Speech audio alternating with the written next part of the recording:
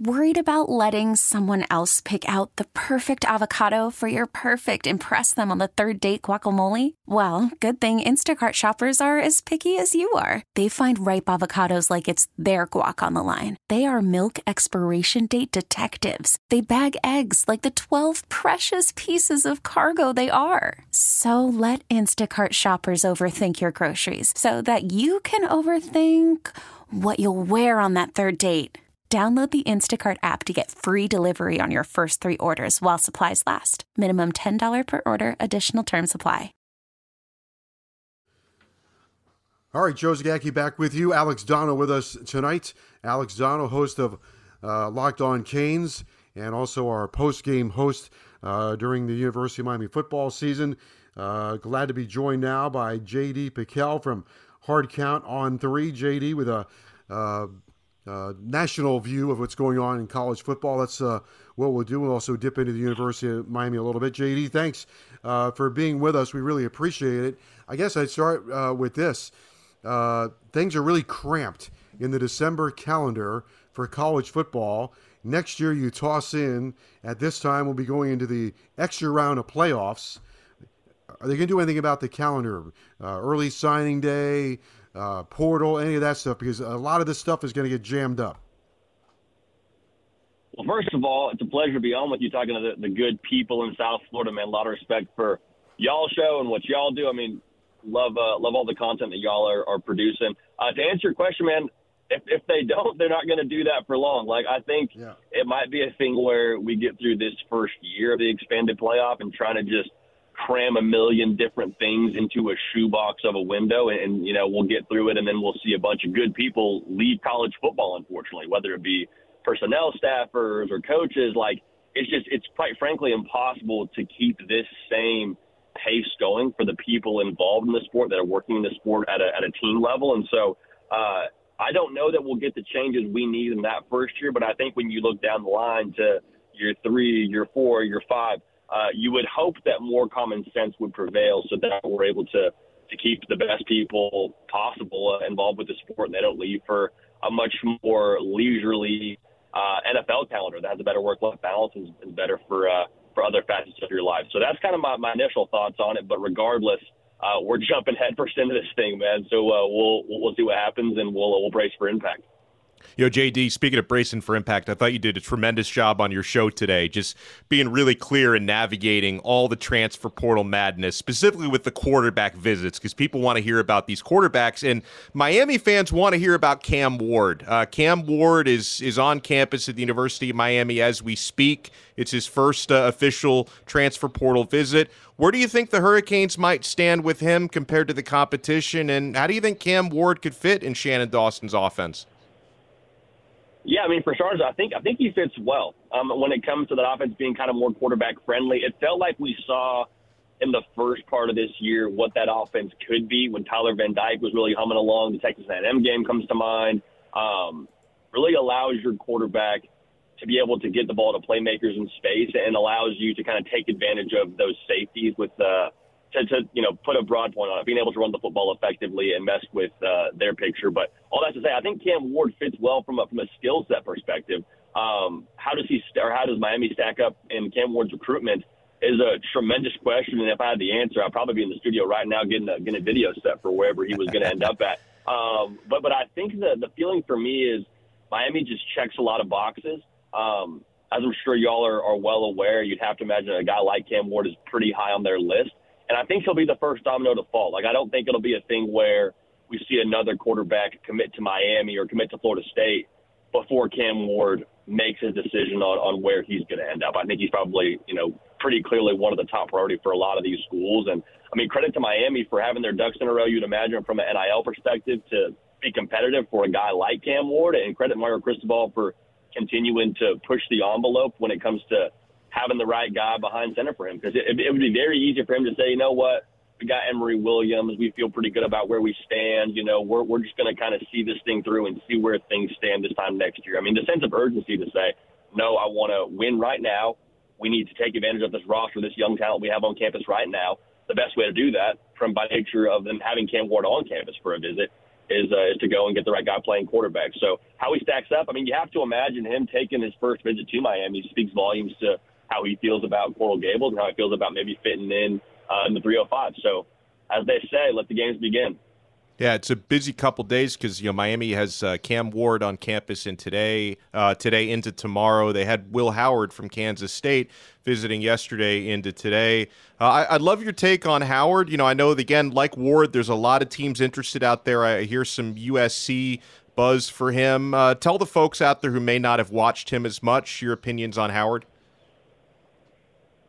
I think coming from Kansas State, there's sort of this reputation that precedes you as a quarterback playing in Manhattan. There's kind of the side of it's kind of a gimmicky offense and it's, not quite as orthodox. But I mean, whenever you watch Will Howard spin it this year, like especially against Texas, the way that he pushed them back into that football game, throwing the ball downfield, throwing 4 touchdowns in that game, that to me told me a lot about his ability to be a true drop back passer as a quarterback.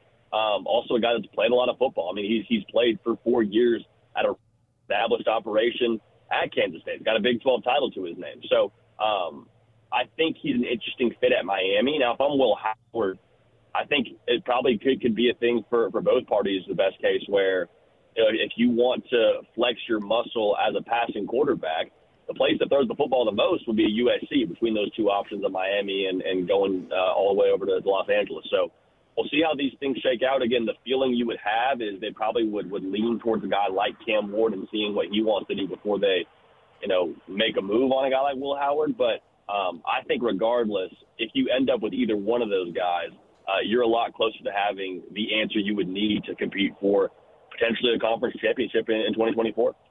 Now, those are possible incomings. Within the last 2 hours, we come to find out Tyler Van Dyke has gone to Wisconsin, visited there over the weekend. Clearly, the visit went well.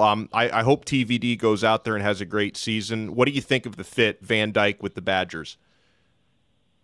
I really like the fit. And one of the things that we said for him coming into this whole portal experience was get back to what you do well. And we remember in 2021, man, he was awesome. Like we were talking about in 2022, hey, is he going to be a guy that goes to the draft after this year? There was a lot of people doing their quarterback power rankings, and he was like a top 5 guy in a lot of those conversations, then totally just dropped off in that new offense in 22. And then in 23, he started hot and didn't have the best finish to the year. So I guess all that's to say, seeing him go back to an offense that's similar to what they did under Rhett Lashley, a little bit more air raid-esque sort of approach at Wisconsin with Phil Longo running the show. I think that's going to be a good fit. And again, I may be the last one out here on this branch, fellas, supporting TVD, but I have a hard time believing that the guy just physically doesn't have it. Now we may get to this point next year and say, well, hey, that was maybe the branch to get off of. But as a whole, man, I really think that guy who was the Rookie of the Year in 2021 just needs to be put in the right system and maybe be supported a little bit and get some more confidence in that regard. So I really like the fit. I think he's going to do well at Wisconsin. Traditionally big offensive line, running game. Phil Longo knows him. Obviously didn't coach him in the ACC, but saw him play and was aware of Van Dyke. So I think it's going to be a good fit for him. I have this question. Last time I looked, I think there were 1,300 guys in the transfer portal. How many are not going to get out? How many aren't going to find a place? Ooh, that's a great question, man. And that's then what a great happens? question. It's classic. No, I think you're 100% on the money, man. Like it's a classic. Not enough chairs, and when that music stops and this game of musical chairs is over, like there's very, very good likelihood that some guys are left out. And what happens to them? I mean, truthfully, I genuinely have no idea. I guess the immediate thought, if I'm putting myself in that position, is okay, well, maybe you try and get a walk-on spot somewhere. Maybe you drop down to the FCS level. And the unfortunate reality is for a lot of these kids that jumped in the portal expecting to go to a better situation very quickly found out, like, hey, my market value, forget NIL, just my value as a player maybe isn't as high as I wanted it to be, or maybe the grass wasn't as green as I thought it would be. So in those situations, your heart breaks for a kid because that, is giving up a chance to play college football at the level that you were previously at and having to drop down, probably not on the list of to-dos for a lot of these guys. So I guess to answer your question directly, man, I have no idea, but I think we're going to find out here pretty quickly. JD Pickell on 3 is with us. JD, Miami has been trending pretty positively, very positively in recruiting. Some of the services have Miami in the top 5 or right in the area of top 5. How strong do you think they can finish this class of 2024? I think they can really close. I mean, if we've known anything about Mario Cristobal, his ability to close, especially close to signing day, is strong, and they're right there in the mix. And that's kind of the thing with me. Like, there's sort of this national perception because of how well Florida State's done, and the whole snapshot that people think of with Miami not taking a knee this year against Georgia Tech. It's like, that's a really good, young, talented roster. That, going back to what I was saying, like, if they get the right quarterback there, they could be in really good shape. And one of the things we said about Mario Cristobal when he took the Miami job was, at the very least, he's going to be aggressive when it comes to talent acquisition, both in the portal and on the recruiting trail. And, I mean, so far, last year had a top 10 class, and right now also trending for a top 10 class. So all that to say, I would be very surprised if somehow they were to fall out of where they're sitting right now. But I think they'll continue to stay on offense and close strong and probably be right in that top 10 range when it comes to National Signing Day. You'd have to believe. JD, a follow up on the amount of kids in the portal.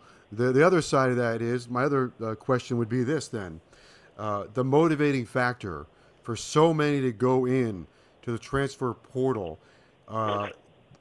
Do that many feel like they made a mistake with their original school, or is the motivating factor, let's make a deal?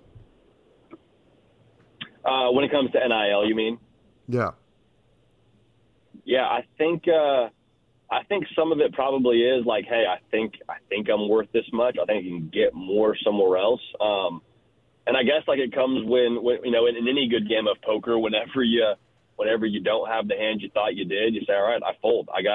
It's either, like, kind of like we were talking about a second ago, it's either just not make anything and not play, period, at the level I want to play at, and drop down and just kind of go from there. Or you have to imagine you start to play the long game and say, all right, what does this look like in 3 years? I probably do see myself having a chance to play in the NFL if I'm a, FBS caliber football player. That's probably on your list of aspiration.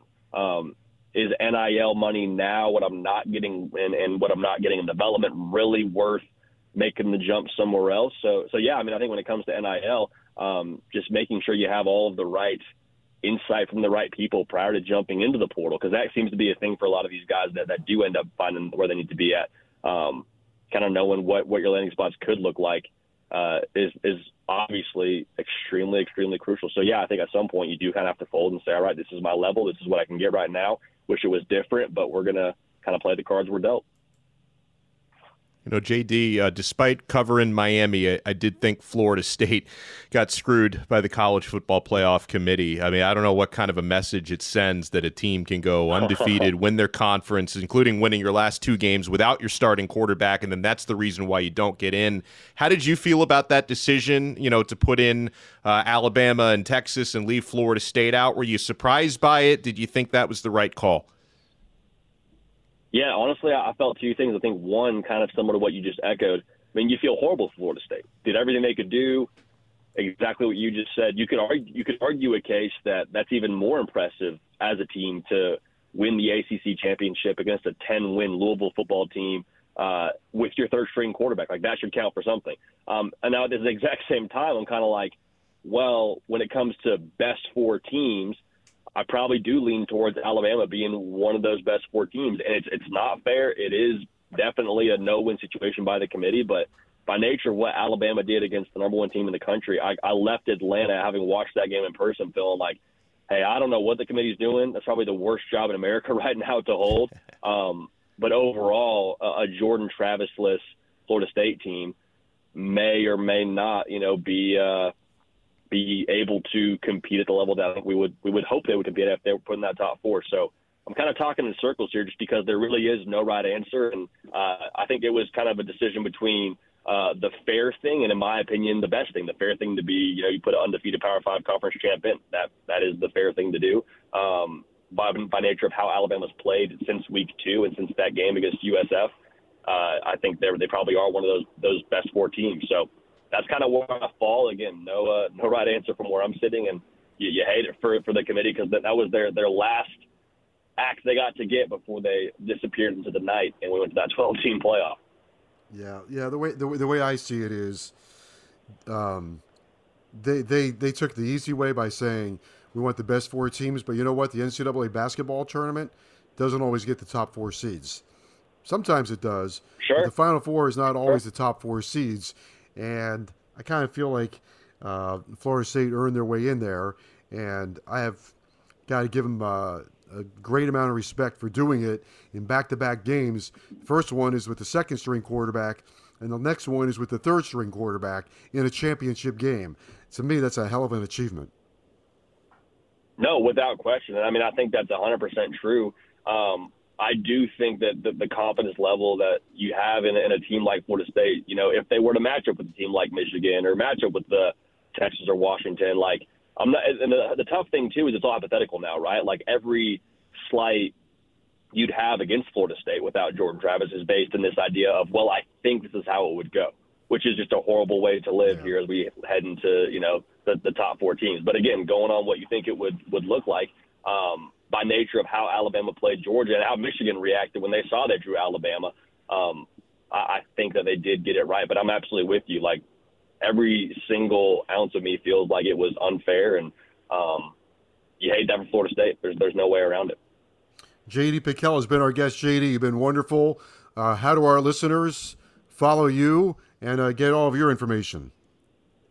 That's kind of you, man. I appreciate y'all having me on. I mean, any way you want it is how we have it for you. Whether you enjoy audio content and want to do the podcast thing, you can type in The Hard Count with J.D. Pickell wherever you get your podcast. You can find us on there. And we're live 3 times a week on the On3 YouTube channel at 11 a.m. Eastern. But either way, we'll have content for you around the clock in short form video content as well on the On3 YouTube channel. So those are the best 2 spots. But again, y'all, I appreciate y'all having me on. Y'all do a tremendous job, and always a pleasure to get on and talk some ball with y'all. All right. Thanks a lot. We'll talk to you after recruiting when this all shakes out and see who did what. But again, thanks for being with us. We really appreciate it. Absolutely. All right. J.D. Pickell with us. Donno, that was fun. By the way, you're on almost every day on Locked On Canes. So besides being on QAM, tell our Hurricane audience how they can get more Hurricane information from you. Yeah, thanks so much, Joe. And this is probably our busiest time of year. Somehow this is busier than when they're actually playing games. Don't ask me why, but it just is that way. You can follow us on X, formerly Twitter, at Locked On Canes. And that's where you find the show. YouTube, Apple Podcasts, Spotify, at Locked On Canes. And yeah, we are on every single day. And then sometimes if Miami does get a recruit or a transfer portal player, we do emergency episodes when necessary. So check us out there. Thanks, Joe. Thing I never understand about recruiting, I've been doing it for 40 years. This is the time of the year where everybody, we got to have that guy, we got to have this guy, we got to have that guy. And then they get him, and about 2 weeks into it, he stinks. I mean, it's like it's a lot like NFL draft coverage, where because there's a lot of speculation and there's a lot of hope and falling in love with somebody's tape and somebody's scouting reports. And listen, sometimes obviously Ruben Bain, CeCe Maui Noah, for example, worked out really well this year, and hopefully some of the players that come in for next year do the same. Well, they have good young talent. They got to supplement it with a quarterback and some other veteran players. And as we heard with Maui Noah in our first segment, when you have a veteran player like that, which is something that Miami has been missing for years, is always that leadership and that other guy you can look up to. And I'll just wrap this up with, in the past, when Miami was great, they had 2 teams, one that was playing and one that was developing. And now you kind of play and develop at the same time. That's well said. And yeah, there's going to be a lot of talent. And even some of the guys who were true freshmen this year that we didn't see as much are probably going to play bigger roles next year. I think about guys like Robbie Washington and Ray Joseph and Chris Johnson at running back. So I think even some of the guys we didn't see so much this year are going to be, like you said, developing and playing next year. All right. Well, we'll listen to you a little bit later on tonight on hockey. Thanks for joining us here tonight. Thanks, Joe. My pleasure. All right, that's Alex Donno. When we come back, Jim Larinaga joins us as we continue on the show.